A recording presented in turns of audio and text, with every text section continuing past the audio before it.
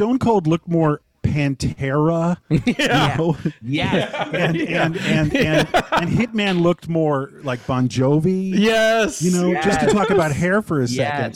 So, I mean, like, yeah, I mean, just put them face to face. It's like, you know, 1985, 1995. Motherfucking goddamn orange peel beef.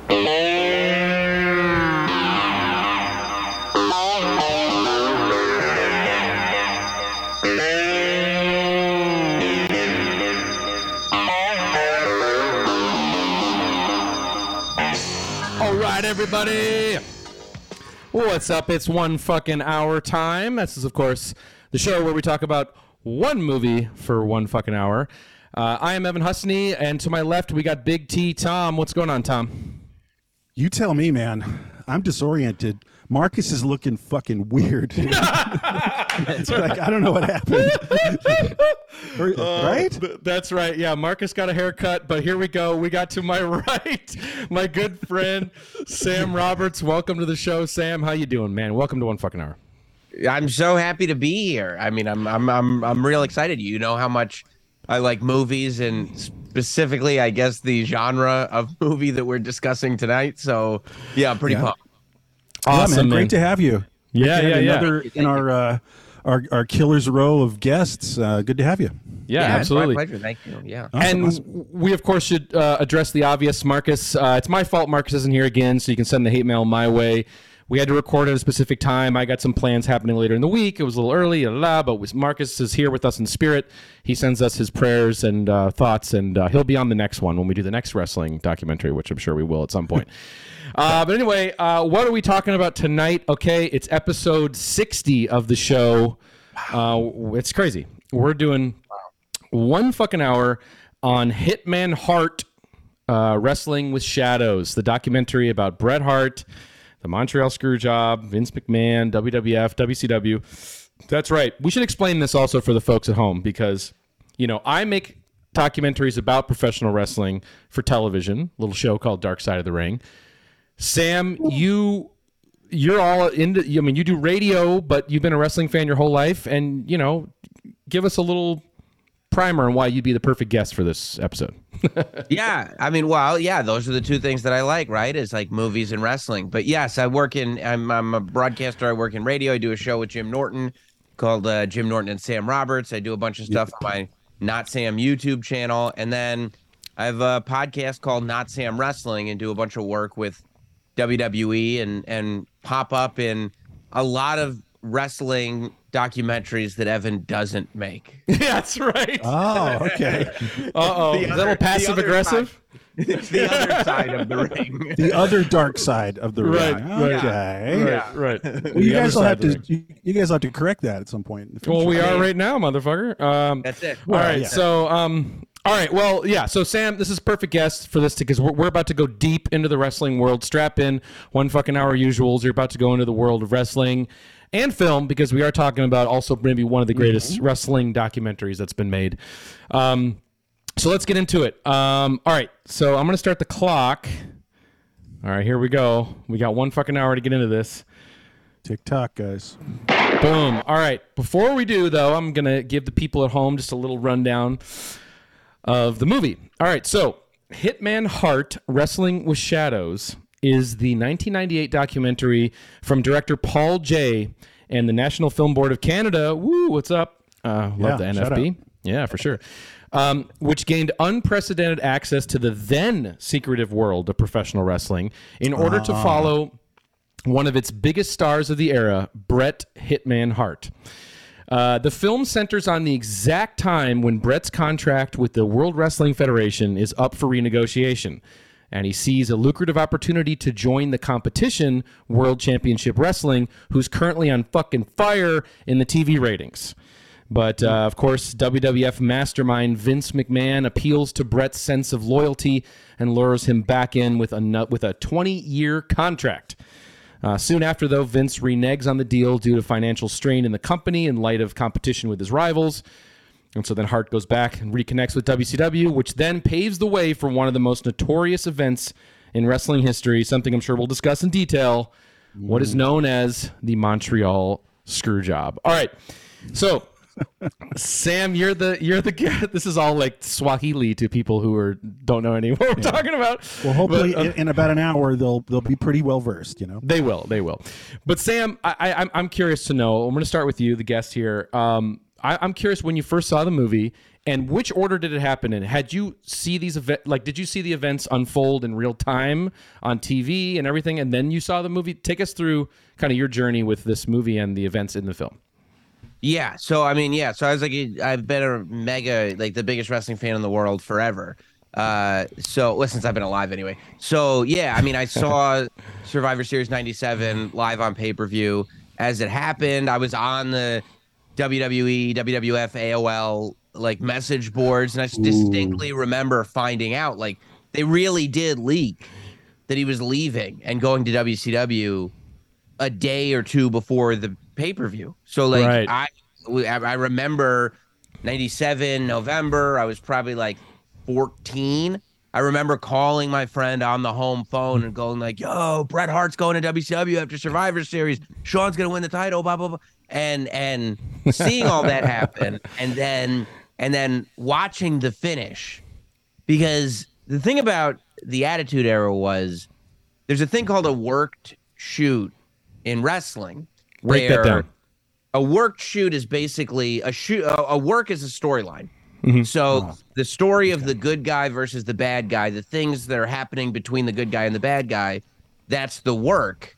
A shoot is real life. The Montreal Screwjob was a shoot. Bret Hart didn't agree to it. It wasn't a storyline. It was a shoot. Yeah. So a worked shoot is when something that is agreed to in advance is portrayed to be real life in order to trick the audience. It's a fake real thing. Right.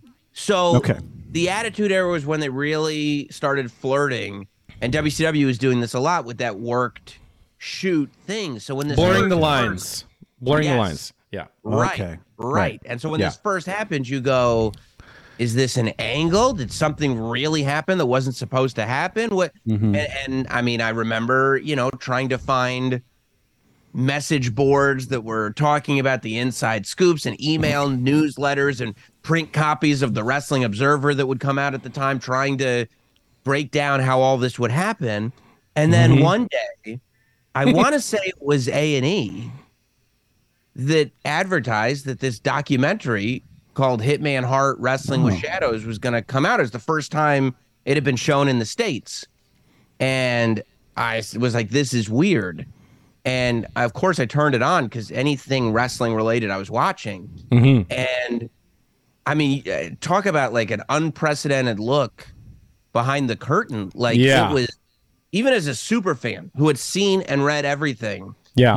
It was mind blowing. Yeah. Okay. Yeah. To see the stuff that you were seeing in this film. Can I interject just because you surprised me, Evan, just now when you were saying like an unprecedented, peeling back the curtain moment for wrestling, because again, I have no context to any of this stuff. So that was relatively mind blowing to get such insight. Oh, not relatively. I mean, straight up, like just straight up night and day. Okay. Percent. And even, and you said secretive at the time. Yeah. I would say it's as secretive now. Oh. I mean, we know it's a work. We know this. We know that. But like a microphone in the room as Vince McMahon is deciding a finish. Right. Yeah. Nobody hears that. Nobody hears that. Yeah. Well, we're going to talk about that microphone a little later too. Earmark that microphone because there's a detail I got to get into about that eventually later. Just while we're on this topic. Oh, well, Evan, just to wrap this up slightly, just again, I'm the novice here. Yeah, my gut was telling me when you see Hitman spitting in the face of Vince at the end of the Montreal match. My only point why I'm bringing this up right now is because of what you guys were saying earlier about these fake real moments. Very interesting because I experienced even it got so big in the late '90s that they'd host like SNL, like what's his name, Triple H. Is that a person? Yes, that is the person. It's the person. Right. He runs the company. Co-runs the company. But anyway, he hosted like him and a bunch of his friends were like hosting SNL, and I was like, "What is going on?" So it bubbled up to the surface and got to me kind of. And I noticed. I guess I was witnessing what you were talking about, and I already forgot the term. show. And so, okay, all I'm saying is when I'm watching this when this all right. Yeah. Maybe in an hour I'll figure this out. Work shoot. Okay, go ahead. My gut was telling me that when there was a good angle on Vince McMahon's face with spit on it, I was like, oh well, isn't this just like all the work shoots that have?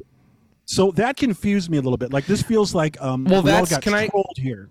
Well, can I let me elaborate on that, because there is a lot of like inside job, QAnon conspiracy theories about the Montreal screw job. There are weirdos out there who do believe this was all an elaborate scheme but of course the only person who loses in this is Brett, and so that there's no upside for Brett really for that. But I don't want to spend even time on that because there's so much to talk about. Fine. But just as evidence of what you're saying. I think the blurring of the lines between is this real, is this fake, this was really the first time, correct me if I'm wrong, Sam, but like in the internet age, the dawn of the internet age, I mean, you're on message boards in 97. Yeah.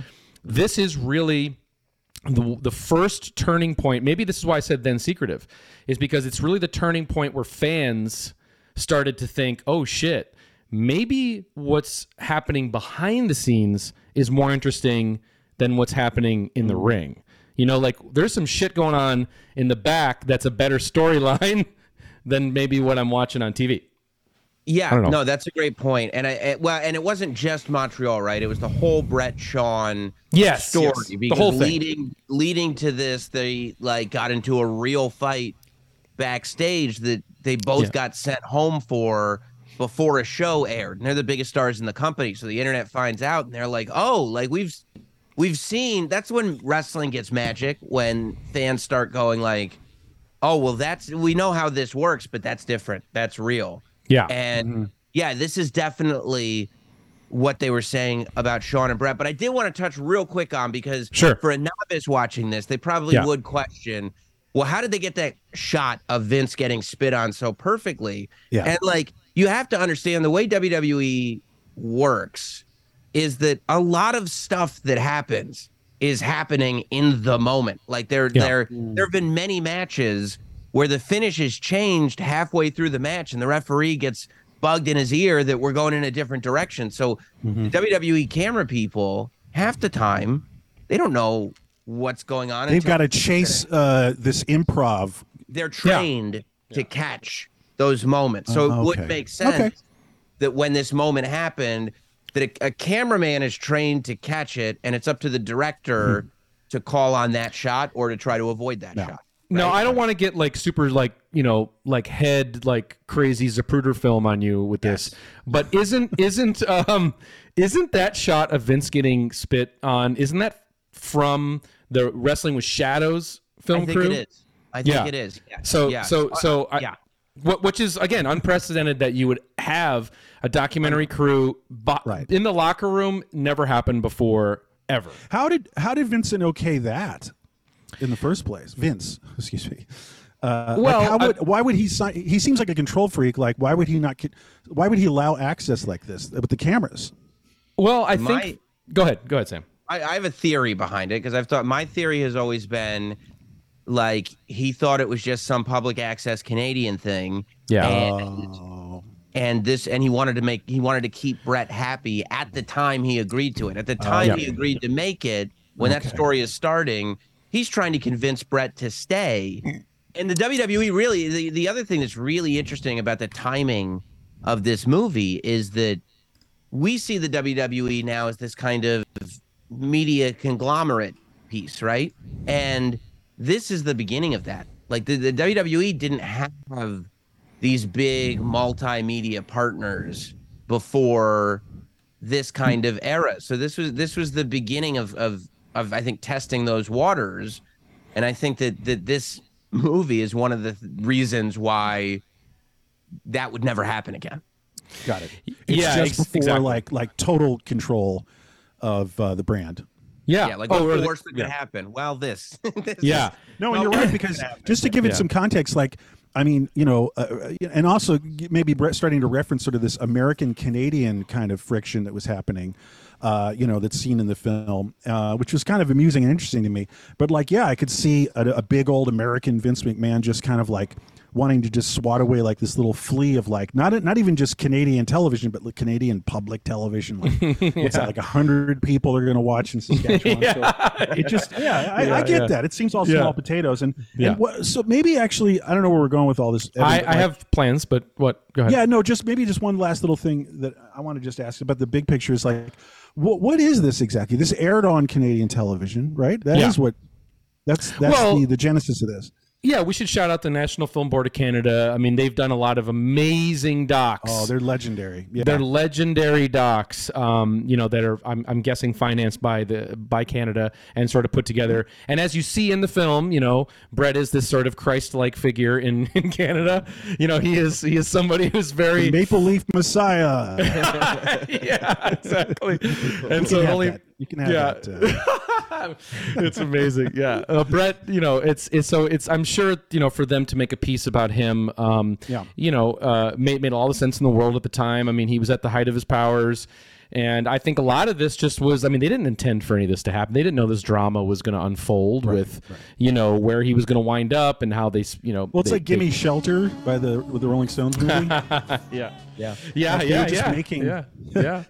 There's something of a comparison that, Something, no one died, but But but what I think we should talk about as the clock, I'm looking at the clock, is Brett. Let's just talk about Brett first. Yeah. In terms of just a character, because obviously something that you can tell, and I'm sure maybe even could be confusing to a lot of non-wrestling fans watching this, is like, wow, this guy is deeply emotionally invested in the stakes of professional wrestling. Now, to most wrestlers who are not Brett, they look at Brett as like someone who's kind of believing in, like he believes the business is real to a certain extent. He takes it he's that passionate about it, because most guys just look at it as an opportunity to make money. They're carnies and this is how we make a living and it's all about the money. But to Brett, it's about something more, because in the film, he talks about how, this other company has offered him $9 million or whatever the hell.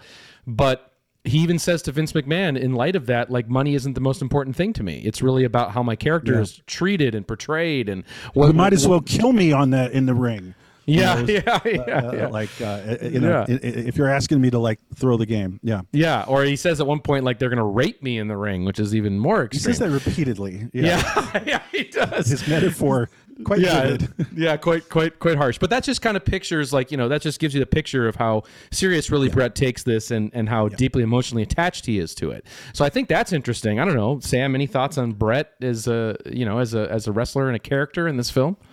Yeah, I mean I think that's one of the things that the film does a good job of portraying, and I feel like it actually gives Brett the voice to explain it, because that's kind of one of the legacies of Brett when people kind of inside the business or the critics of Bret Hart are talking. They bring up that he takes himself too seriously, that he's a mark for the business, to use some insider jargon or however you want to phrase it. And I think that seeing Brett kind of very naturally explain why he takes this thing so seriously, and that there is no kind of cutoff between the Bret Hart that lives day to day and the Hitman character, and that he takes so seriously the equity that he's put in. Because I mean, Bret Hart's one of these rare guys that in 1997, we're looking at him. This is the same character that he started building in 1987, coming into the WWE with no sort of thought of making him any kind of main event star or even a single star when he came in. And I feel like he takes personal ownership of that Hitman character, that it's not one of these things that Vince came to him and said, this is what we're going to do with you. It wasn't assigned to him. Exactly. Interesting. But yeah, well, I figure that there's something involved. His strong feelings must be informed by his family, that it's kind of a wrestling dynasty. Right? Oh, well, we're going to get into that. And it's funny. Yeah. And Evan, this is not the first time. Well, what am I trying to say? It's like you have a great episode in your Dark Side show about this other wrestling dynasty that I believe was a hair the dark. Von Erichs. The Von Erichs, yeah. Yeah, and so it was interesting to see that there was another one here with these guys. So The Harts. Yeah. The Hart Foundation. The Hart family. Yeah, I think too. It's with Brett's sincerity, which is a huge part of who he is as a person. And this film does a very good job. There's a term, Tom, do you know it? Where it's called hagiography, like where you're I've read it more than heard it. Where you're making something like your subject is saint-like, And I think this film is guilty of that, as a documentary, But what I think is great about it is that it really treats, why I think the movie's fun to me to watch now, is it treats the sincerity of Brett, the issues he faces with high stakes. It really treats it dramatically and like it's a big deal. It's where like Shakespearean. It is, and that's evidence of the choice of music that they use throughout the film, which is.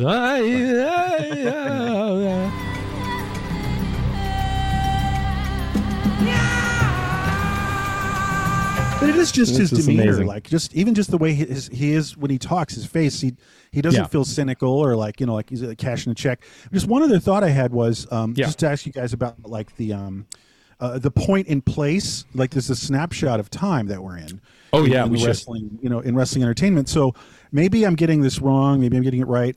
But it sounds like sort of the end of like especially the good guys versus bad guys, but especially the good guys. It just got too vanilla and too boring. And this was the 90s. Everything's like Marilyn Manson. And and like it wasn't like time to have like a corny Superman hero. Even in Canada, up in this, because Canada gets very much like the sticks and, it might as well be the South in a lot of the center of Canada.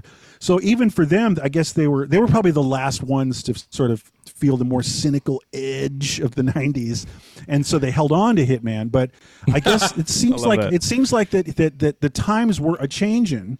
Yeah. And that things were harsher. And it was, and to quote the film, like Vince says, man, it's all shades of gray now, man. So that is what's happening. And there maybe isn't a place for a guy who's just kind of a vanilla kind of like good boy.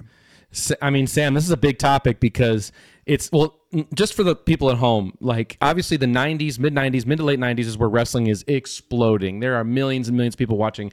Every night you have two wrestling shows, WCW and WWF, that are actually airing their flagship shows on the same time slot on different networks. So as a fan, you had to choose which one. It was like the Wrestling Wars on cable TV, right? So wrestling couldn't have been hotter. And so that's really the stakes, the backdrop for this story. If wrestling wasn't as successful and there weren't two competing, companies who were kind of trying to overtake each other, then the stakes wouldn't be as high as for what's here for Brett. So that's a huge part of it. But also, as Brett alludes to in the film, Hulk Hogan in the late 80s, early 90s was sort of, take your vitamins, brother, say your prayers. But then, I'm of course, a real American. Yeah, exactly. But then he gets exposed as with the steroid scandals of the early 90s, and he becomes kind of this like hypocritical sort of thing. And then the whole facade of the cartoon show of wrestling sort of cracks, and then audiences are hungry for something edgier, as you said. Okay. And I do think that, I don't know, because we should get into this a little bit, Sam, about the idea of Brett's contract when Vince signs him in this film to a 20-year deal, and Brett stays loyal to Vince. Shortly thereafter, Vince breaks that deal because he says he can't afford it. But do you think that's really what it is, or do you think it's really because times are a-changing, and where does Bret Hart fit into this? That's what my guy was telling me. Edgier product. Yeah, I think... And this is a key, too, to why he's so protective of the character. There's a thing in wrestling called protecting your spot. Because unlike any sport, professional wrestling is completely subjective.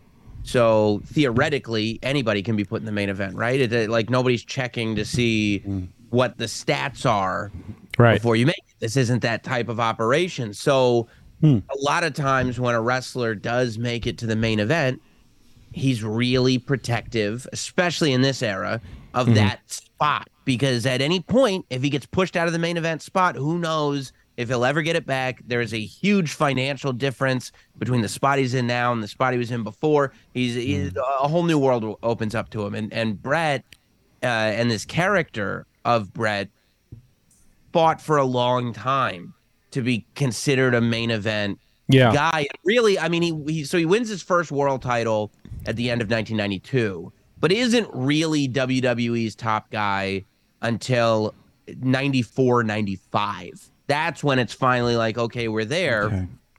And then by 96, they're already questioning whether or not he's going to be that guy. So when we get here to 97 and Brett is holding the cards at the beginning, right? It's like, okay, he is the one established guy left. All of our other established talent have been going over to WCW as part of this war. The fans have this organic relationship with Bret Hart. We cannot lose this talent. This is the beginning of 1997. Okay. Let's sign him to this 20-year deal. So at least we know we can take this breath, and we got him, right? Yeah. And as time continues to go, Stone Cold Steve Austin starts to fall. And you see this guy who's cursing and flipping the bird and this anti-authority anti-hero. What's that era? The Attitude Era, brother. There you go.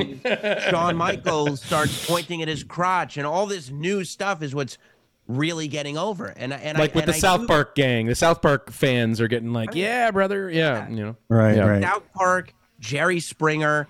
Yeah. Jackass is on the horizon. Tom Green is here. Like, this is what we're into at the time. Right. Yeah. And I do think that it's like, it's not, can we afford to pay a wrestler the amount of money that we're paying Bret Hart? It's, can we afford to pay Bret Hart the amount of money that we're paying Bret Hart? Because I think I get it. By the time we're in October, which is when that conversation happens, right? Where it's like, I think we're going to not do this deal. Yeah. I think the WWE already realized we're going with Stone Cold. Like, by WrestleMania, Stone Cold's going to be the top guy. And he was like 4 months later, yeah. Right. And you know, the thing is, Stone Cold looked more Pantera. Yeah. You know? Yes. and Hitman looked more like Bon Jovi. Yes. You know, just to talk about hair for a second. So, I mean, like, yeah, I mean, you just put them face to face. It's like, you know, 1985, 1995, you know, like, so that's, again, as an outsider, that's what's hitting me sort of on the cultural zeitgeist. But that's going to be the cold open for the show, by the way. But go ahead. I think it will. Stone Cold Open.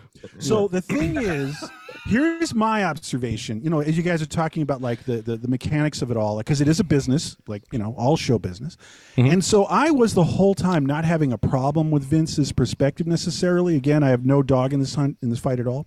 Yeah. And like, I was just looking and I was, and to the point, it's like at the very end, one of Vince's last statements, what he says, what we leave Vince with, he's saying kind of what I was thinking, which is his attitude is like, you know, Hitman should have realized this is a business, first and foremost.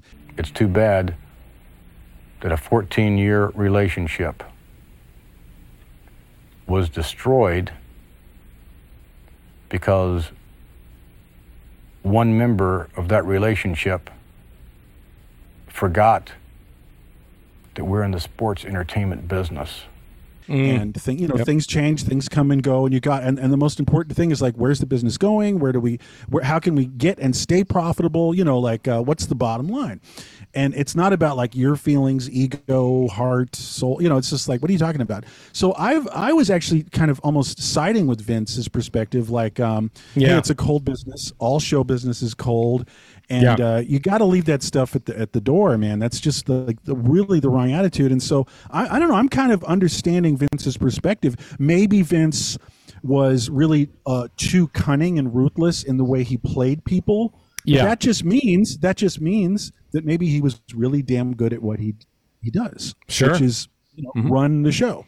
What do you guys think? I mean, like, what's so wrong about what his? Well, we should explain it for the audience real quick before we respond to that, because a huge part of this film, as it gets into what is referred to today as the Montreal screw job. Okay, it is basically where Brett now is, Vince is reneged on the deal. Brett's not going to stay with WWF. He's going to go to the competitor. Vince knows this and is okay with it. It actually helps him. Because Brett's contract is a financial drain on the company. So you go over to WCW and do your thing over there. And so he's leaving, but he's the world champion. He is their world champion in the storyline. And now Brett has kind of a little bit of leverage there because he doesn't want to agree to a storyline where it's going to see him lose the belt in a sort of embarrassing fashion for his character, a la losing in Canada, where everybody still cares about him because everybody in the United States hates him because he's now this anti-American gimmick that he's playing. So they sort of go back and forth trying to agree to what a finish to the match is going to be until the last second. And they agree on one thing, but then what happens in the ring is a totally different thing, and they actually wind up ringing the bell, screwing him out of the title, and he is... He loses the match, which he did not agree to up front. So they went off script, as they say, or as we say, for that. So anyway, so your thoughts, Sam, on the decision to screw Brett? So I fault Vince more on the road to getting to the screw job than I do for the screw job. I think to sign a guy to a 20-year contract and then tell him, I don't think we're going to honor this contract. It's like, well, what are we doing? Agree. What do we have contracts for then? If we can just say, never mind. Agree. Beyond that, right? Once we get to a place where it's like, okay, but we're going to help you get your money from WCW. Brett's getting the money from WCW. We've all agreed this is what we're doing.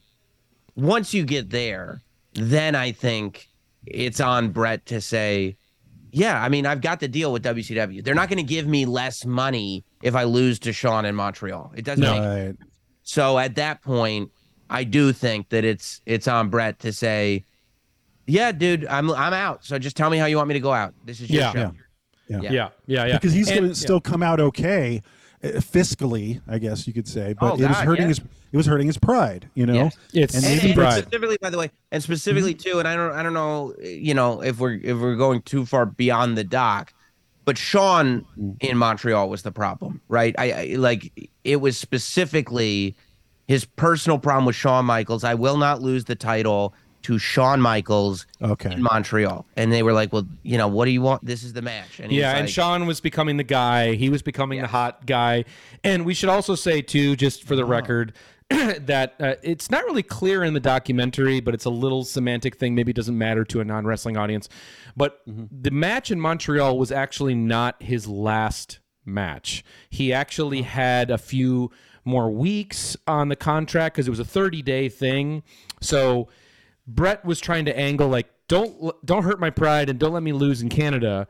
I'll lose to Shawn the next night, you know, in wherever fucking town they go to, which may have been in Detroit or somewhere I can't remember where it was. But let me lose somewhere right after that. I just don't want to lose, you know, in Canada. But they also had beef in the back, you know, like as Sam was saying. Okay. Shawn and Brett had real beef. They were, you know, they had gotten into a fight backstage. They were, you know, Shawn had said some things that disrespected him and said he, you know, because obviously if you really hate somebody and then you have to simulate a fight in the ring, what's to say it's not going to go off the rails and become a real fight? Right. And so Brett was willing to stay professional in the ring despite all this, but Shawn said he wasn't. So that's why. Well, I got to say again, I don't know any of this stuff. I just know the doc I just watched. And they don't get into that, which is cool because it's kind of cleaner. You know, it's cleaner. Yeah. It's like they picked their battles as far as the narrative, and I think they made the right decisions. You know. Yeah, totally. Can I, if I can, because I think this is a good pivot point here at the half-hour mark, is we should talk about though why you sort of said this earlier about, well, where does Brett's sincerity come from? From the family, okay? Because the family background is key here because he's a second-generation wrestler. Stu Hart, okay? Now, docs of this era are always, from the late 90s, are always good for their eccentric characters, and I think Stu Hart fits right in with a Mike Shank. So we should spend a little bit on talking about Stu because, man, he is a fucking character. And I'm sure, Tom, I want to get your take on him bringing randos down to the basement and torturing them. What do you think? Yeah, definitely creepy. I didn't know what I was seeing at first. Like the sounds, like that. There was like a recording.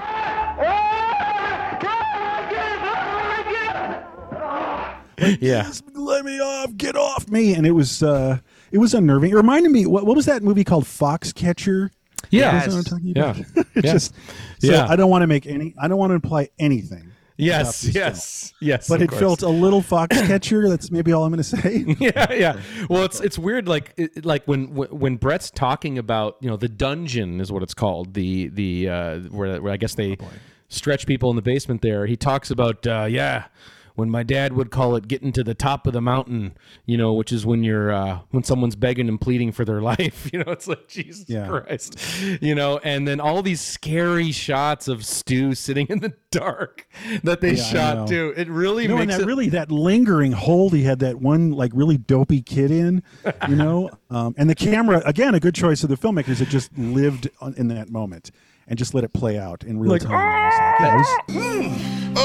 But I also love, like, as he's screaming, Stu's like, I'm just being a teacher. He's like, and you see, if I just move my arm like this, and the guy's just like, no, sir. Yeah, but there's something traumatic about it, I think, because being a one kid of 12 as Brett is, which is crazy. Yeah. All of his brothers wrestlers, his sisters married wrestlers, and you really see the hold that wrestling is their life, and from a very young age, his dad had him in the basement. He talks about it, stretching him in all these different places and fucking, I'm sure. Oh, of course. Torturing him. Actually, just maybe you guys could do the little expando on this one little tangent. The film only, for one sentence, the film just has Hart saying, hell, I wanted to get into film, Lonesome Dove, baby. Before I got into family business, I wanted to be into film. What was he talking about? Did he want to become a filmmaker maybe in the 70s or something? Well, about that?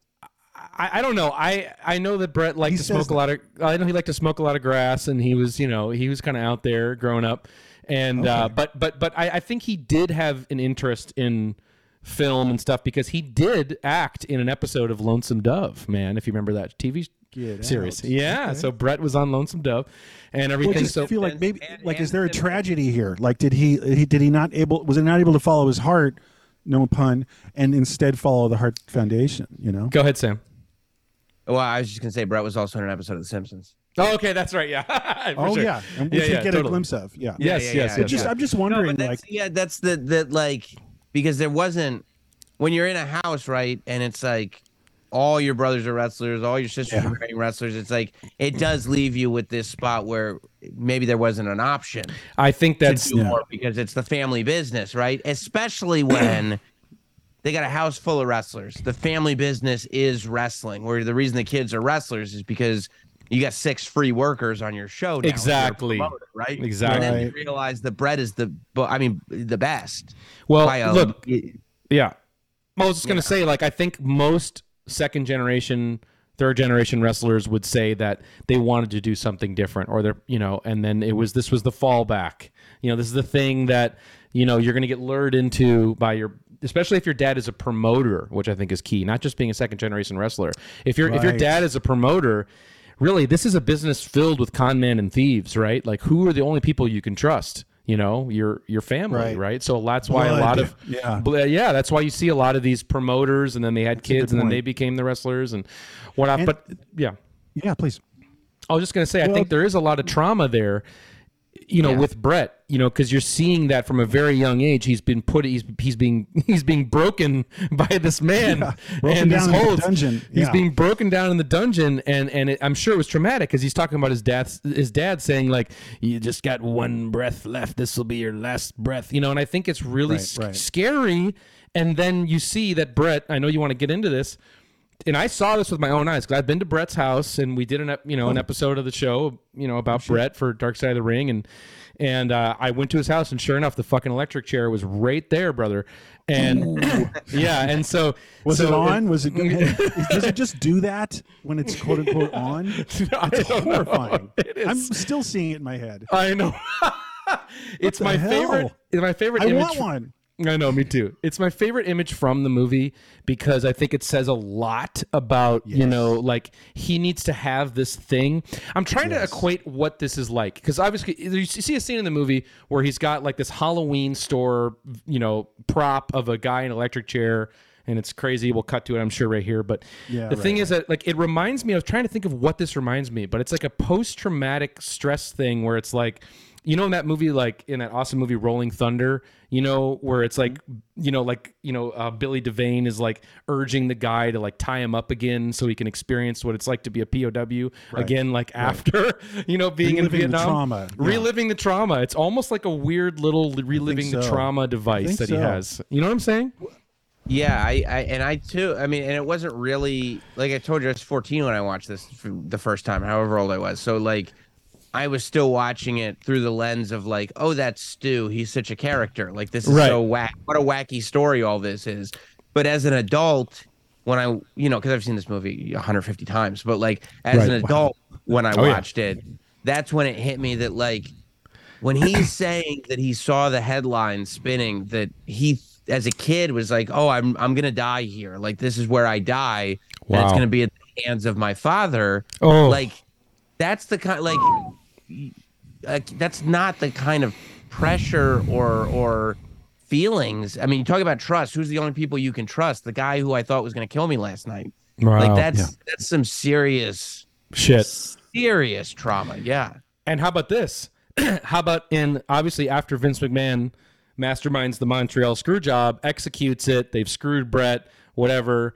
Great moment in this, the lore of this story is of course Vince coming to the dressing room and then Brett knocking his ass out, you know, and punching him off camera, yes, off camera, but you know, but punches him. Then after that, lays in the middle of the ring in the basement of his house and says that was a Stu move. That was Stu. You know, and so it's like, wow, you know, that's, I don't know, you just see a lot of where he in this film, where he comes from and what makes him tick is expertly shown in this. Sorry. You know, we're talking about Stu, his father, and everything, and I don't know how much we can really get into this necessarily, but just he himself was saying that he has two father figures, you know, and his father, but also Vince, and that there's parallels. They're both promoters. And I wonder if he's sort of fighting one father to fight the other, and there's some kind of like displaced transgressive thing going on. What do you guys have any thoughts on that? Well, part of me when and I do feel this way when it's a Stu move, I think yes, but I also think he was punching Stu. Like he was. Yes. That hit wasn't one event. Wow. This was everything. Like for all the dads. Wow. Yeah. This was everything. But you know, it's interesting with wrestlers from that era and the father figure thing with Vince, because I think that that's a part that people from the outside don't necessarily get. I remember actually talking about this in the Ultimate Warrior documentary that A&E did. Right. That, you know, people are like, well, why is Warrior so pissed at Vince for years and years and years and years?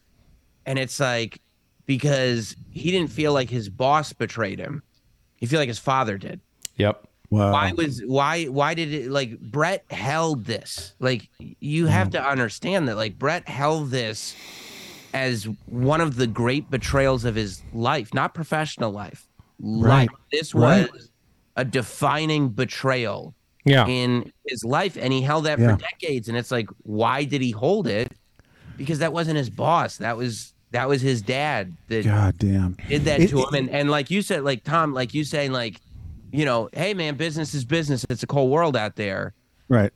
But when you look at the dude like he's your dad and he's looking at you like an employee, it's like, it's so dysfunctional. Yeah. Yeah. But you got to imagine, I mean, what is it in the way Vince acts with these people? Maybe he isn't doing anything, quote unquote, right or wrong, Vince, to have these people just wind up having these emotional attachments to him that are dysfunctional. I guess it's maybe on them, you know, and he just, I don't know. It's probably both ways. Maybe he does push some buttons in them emotionally to help manipulating him, like a Manson cult. Well, I think maybe a little, far, but, you know I think that there's also like a mentorish vibe, you know, as well too. Right. I think with just a lot of these guys, I mean, you know, the 14-year history here, you know, with Brett and Vince leading up to this moment, you know, and you know, Brett's got to be super young and impressionable at the time he comes in, and I'm sure that, you know, Vince is. It's also like it's this weird thing because it's not like you're an actor in a film. You know, you are, or you're not an athlete who's judged by your performance. A boardroom is deciding your fate. It's a really fucked up. You have to put all your trust into somebody else. That's what I'm trying to say. You have to put all your trust into somebody else. You aren't really. I mean, yeah, you could. Yeah, you're either charismatic on TV or you're not. For sure, there's that X factor. Yeah, but at the end of the day, this guy is the god of your fictitious world that you live in. He's the ringmaster. He's pulling all the strings. He's pulling all the strings, and he's probably toying with your emotions. He's paying you, and he's telling you great stuff, and then he's you're the and he makes you.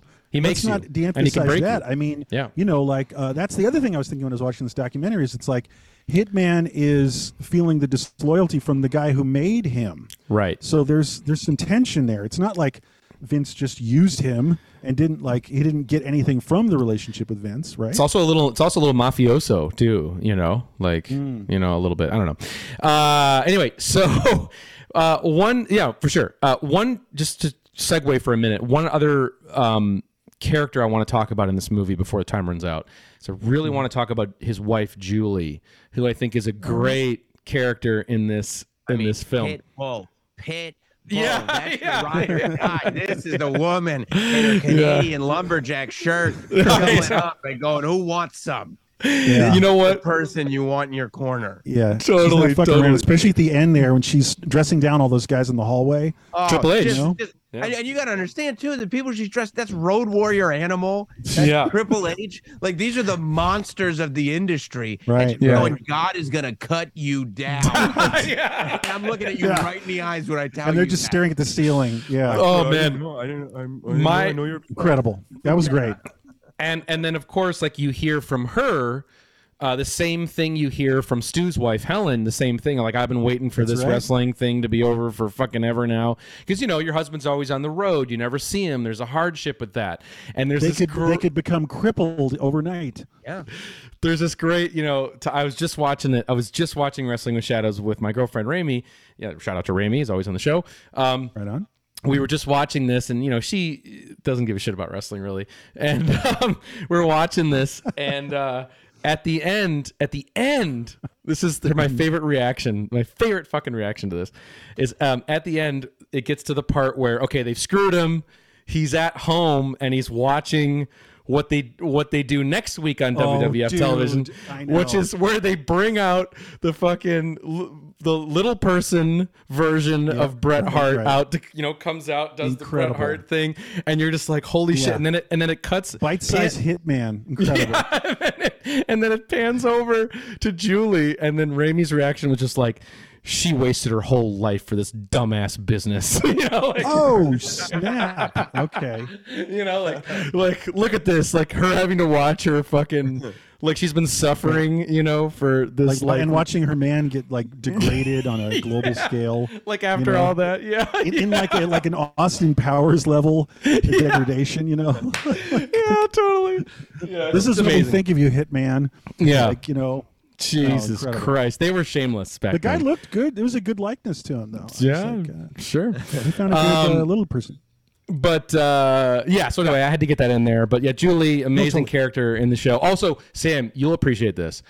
We should also say one of the reasons we are doing this right now, covering it, is that there's a brand new Blu-ray remastered version of this movie that just came out. I was going to put it on my desk, and I forgot it. I have the slipcover and everything. Maybe when the clock's over. When the clock's over, we'll have you run over and get it. But anyway, so it is. I think you can see more in the frame, or it's slightly wider. I don't know. You can see more in the frame with this version, I have heard. And someone posted a picture on Twitter that there is a picture of Julie, and you can see in this version of the movie her wearing a Shawn Michaels t-shirt at one point. So you're like, oh snap! Yeah, and you see there's a scene in the movie where Shawn Michaels is wrestling around with Bret's kid. Yeah, that's right. That's right. It's not like it's this cut and dry, black and white rivalry. We don't like each other, and now we're gonna Right. Also, Shawn and Bret ran parallel journeys outside. Again, veering off from the film, but they ran these parallel journeys where both were brought in at the same time. Both were brought in as tag teams. Neither one were brought in to be the top guy, and both kind of chased that spot at the exact same time. Yeah, they overlapped. Yeah, that's right. Were they that's both right. good guys? They would waver. Yeah. Yeah, they would waver, but they followed, it's a very similar path, and then collided at being, the top two guys at the company that, obviously, as we know, evidence of this movie. Okay, I got to talk about one of my favorite set pieces in the entire movie. It's right around the time when they turn. Well, this is right on subject. They turn Brett into a heel. He's known as a babyface for the last few years. They turn him into an anti-American guy, which is, kind of what I guess sort of happened organically. When he would go to America, he'd be booed. When he'd be in Canada, he'd be idolized. So they kind of went with it a little bit, and they turned him heel. And there's this great set piece in the movie that I call the heavy metal parking lot sequence. Yeah, it's great, dude. I was in the parking lot. No, I was that parking lot. It was SummerSlam '97 at the Meadowlands.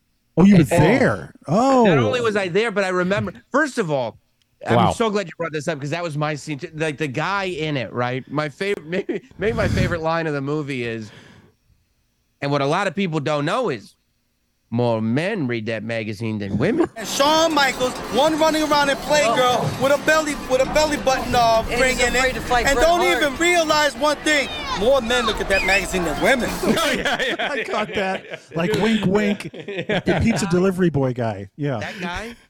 A year before that scene was filmed, sat behind me in Madison Square Garden in August of 1996. Like I'm so connected to that whole scene. But I remember like going to that show and being in that parking lot as all that was happening, and like it's also like it's so real, like to all these adults that it's fascinating. Like I remember, right, I'm a kid and I was cheering for Brett because I like to cheer for the bad guys, but I went to the show. Amazing that you were there.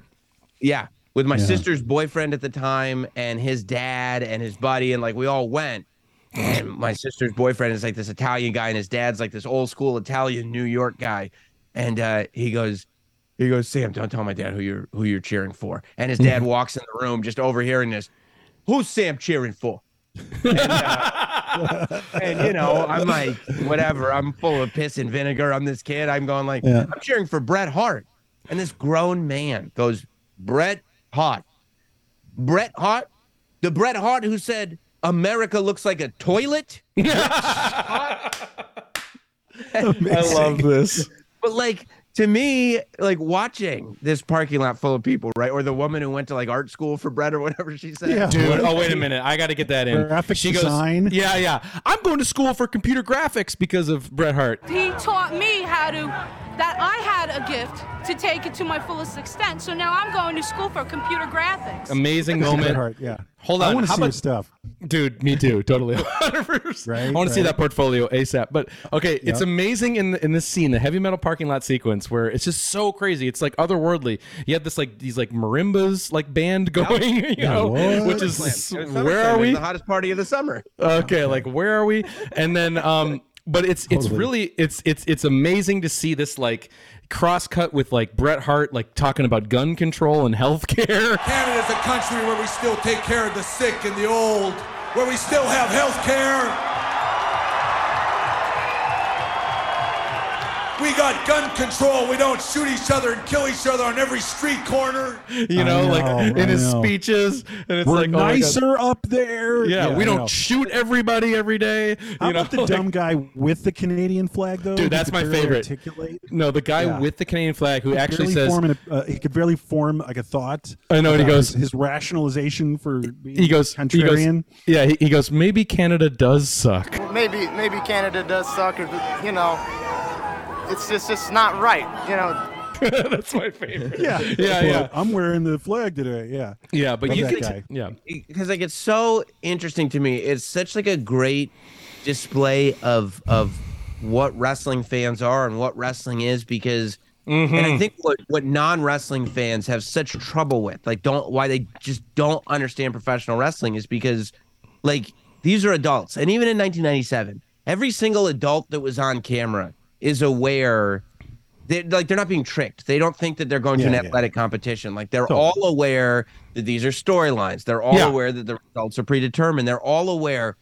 But pro wrestling is the only genre where adults allow themselves so much suspension of disbelief that they just enter into this other dimension. Yeah. And they get into this parking lot, and it's not, they weren't doing that for the camera. They're having those same conversations with each other, talking about these characters as if they're real people and we're on the same journey. And it's like, it's I love it. I love that level that wrestling fans will take it to that nobody else will. Yeah, and it got personal, you know, when you have Brett saying that stuff on TV about Americans, you know, how Americans get, especially at that time, you know, and it's just amazing, you know, to see that. But it is also semi-triggering too, because it's like 1 degree away sometimes from like lock her up, you know, and stuff like that. But anyway, and let's go, Brandon. Yeah. Well, the USA chant is that's the perennial, you know, doucher chant, you know, it fit right in the film, and I love it. But I just love that scene. But I think like you know, Sam's saying, it's like they all know what's going on. Even when they're chanting USA, USA, it's just like it's fun. It's fun. It's a game. You know, it's not like they really want to like, you know, take any action against Canada or anything like that. No. Or like storm the embassy. You know. Well, I don't know. These days, I don't know. Yeah, I don't know. But let's. Can I bring up my thing? Bring up your thing, and then. Minutes. Bring up your thing, and then I want to just close it out with my weird, bizarre connection to the events of the Montreal Screwjob. Go ahead. Great. Yeah, no, just real briefly, like, here's me. I'm watching the film the first time, and someone pops up, and I immediately go, oh, my God, yes, more. And it's Gold Dust. Okay? Yeah. So I only know Gold Dust because he broke through in the late 90s, like I was saying before. And I remember him on Conan O'Brien's show. And I was like, what in the hell is going on? Seriously. Because, like, there's the high concept of, like, a sort of gay wrestler, okay? But the way he behaved was really, like, so special. It wasn't just the concept, but he's very weird and interesting to just watch his performances, his behavior. So maybe if you guys have some insight. Yeah, and, I mean, I just missed him. I missed him immediately because he was in the film so briefly. Yeah, go ahead.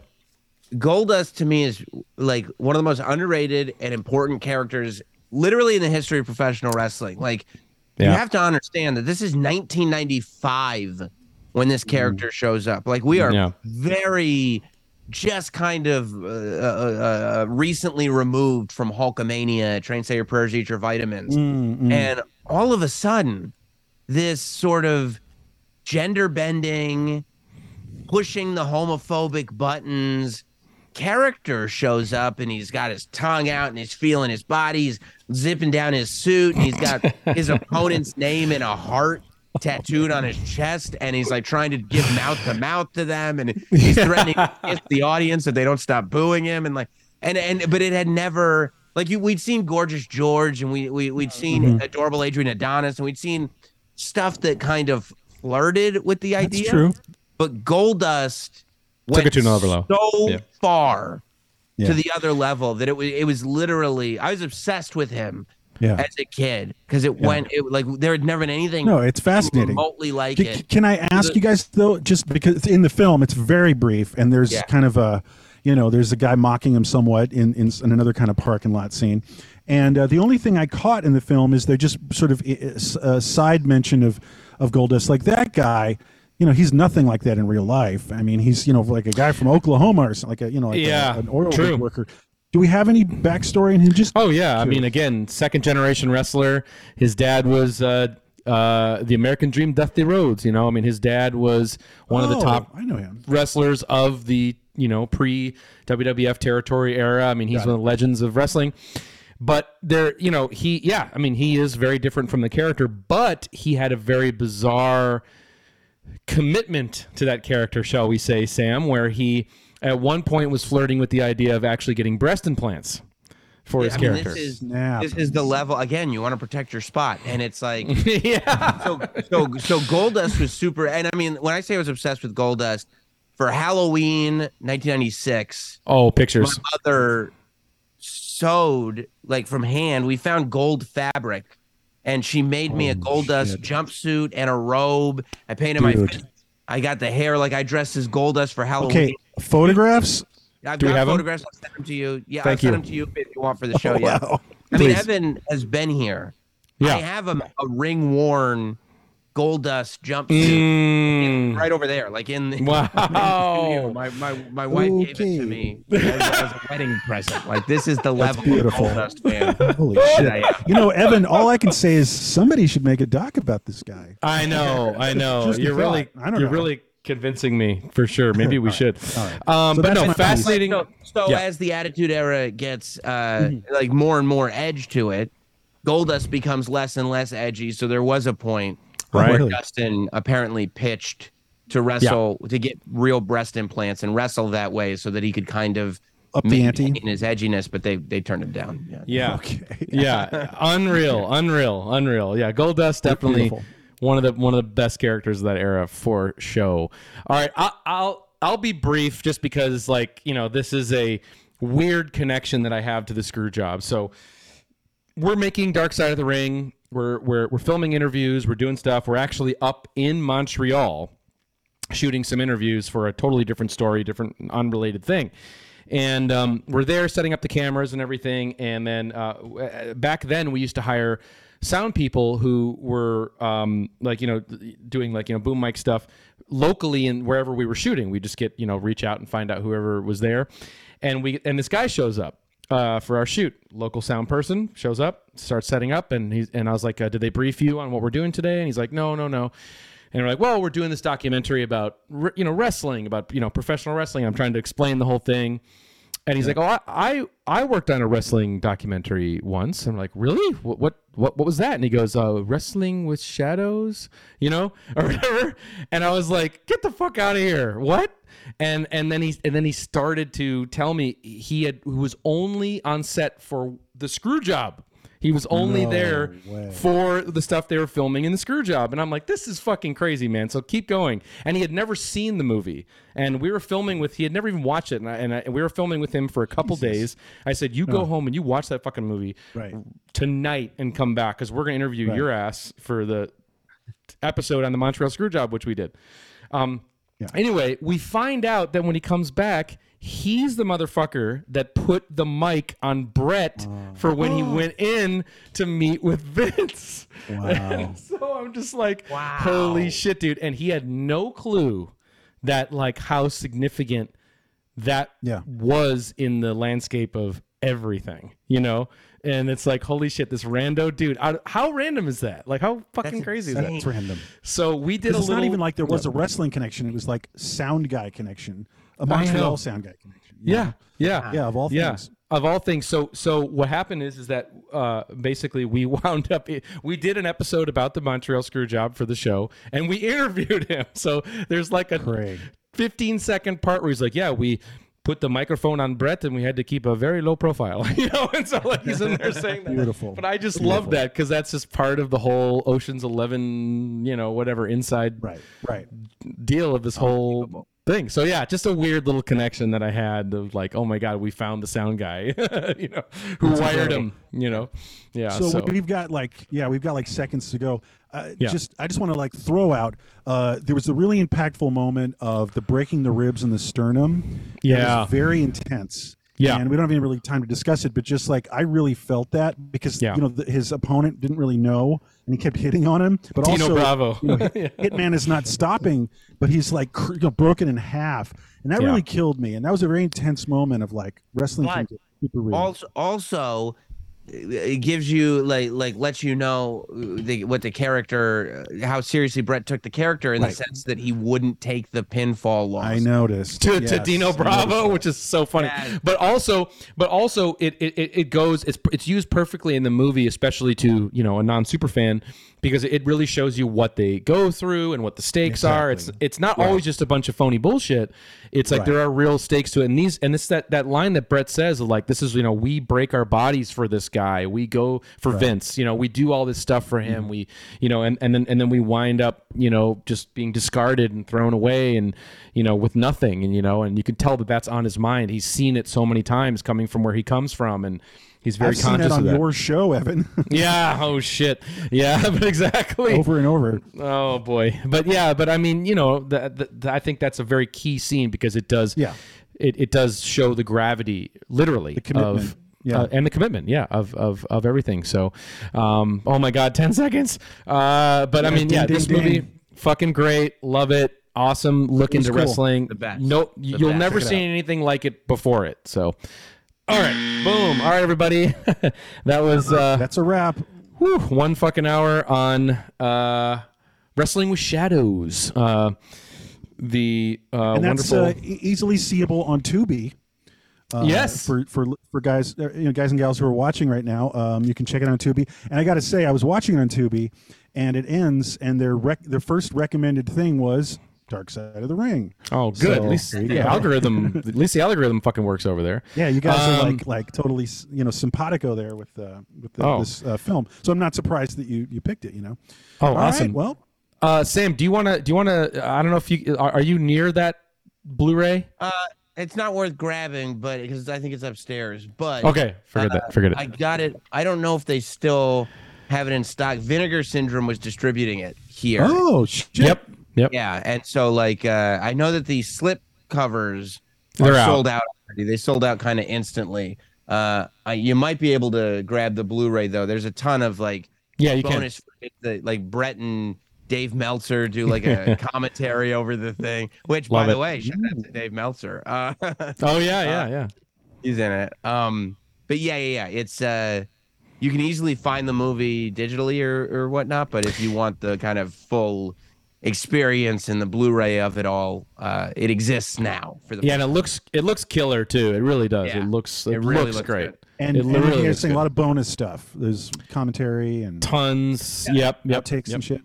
It's interesting. Like I interviewed Brett a little while back, and I asked him about the movie. And from my perspective, I was like, "Oh, I bet Brett is really glad that it exists as a time capsule, so people can know what was really going on." But Brett was pointing out that he really liked it because it's so well done. Yeah, like that was Brett's first kind of takeaway from it, was that Brett loved that it was actually a good documentary, a well shot, well produced, well told. See, that's the heart of a filmmaker talking, guys. Yeah. Yes. God. There's our thesis right there. A Bret Hart joint. Yeah. Right. So, all right. Well, Tom, we didn't even talk about next week. We didn't. You know what? We'll surprise everybody and just okay. We're going to surprise everybody with what next week is. But Sam, man, thank you so much for coming on the show. Yeah. And doing this with us. Great. Yeah. And great to have you, man. Yeah, absolutely. And if you're open, we'd love to do Beyond the Mat with you at some point as well, too. I'm open. Okay. Yeah. Okay. That one I've seen before. I saw when it came out, man. It's Mankind. I mean, and his kid. Never mind. Yeah. Anytime I'm not at a show, I try to get somebody to ask me, why aren't you at the show? So I could tell them, well, I'm not booked for one thing. Yeah, I'm not booked, Terry. Yeah. I'm not booked.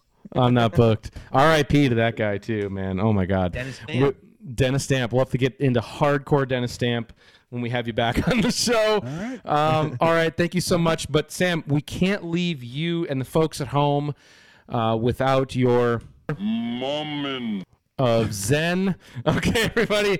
Have a good rest of your week, and we will see you next week with something. We'll figure out what it is. All right. Take care. Bye, everybody. We'll figure it out. Bye, everybody. So, Goldust, how are you? Is that an extra microphone in your pants, or you just happy to see me?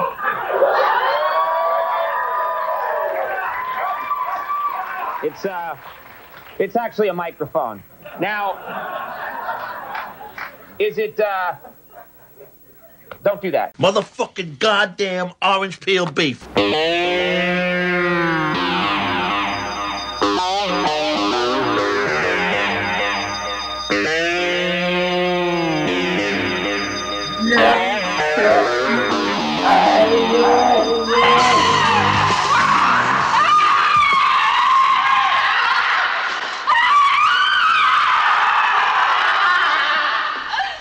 That was wicked, man.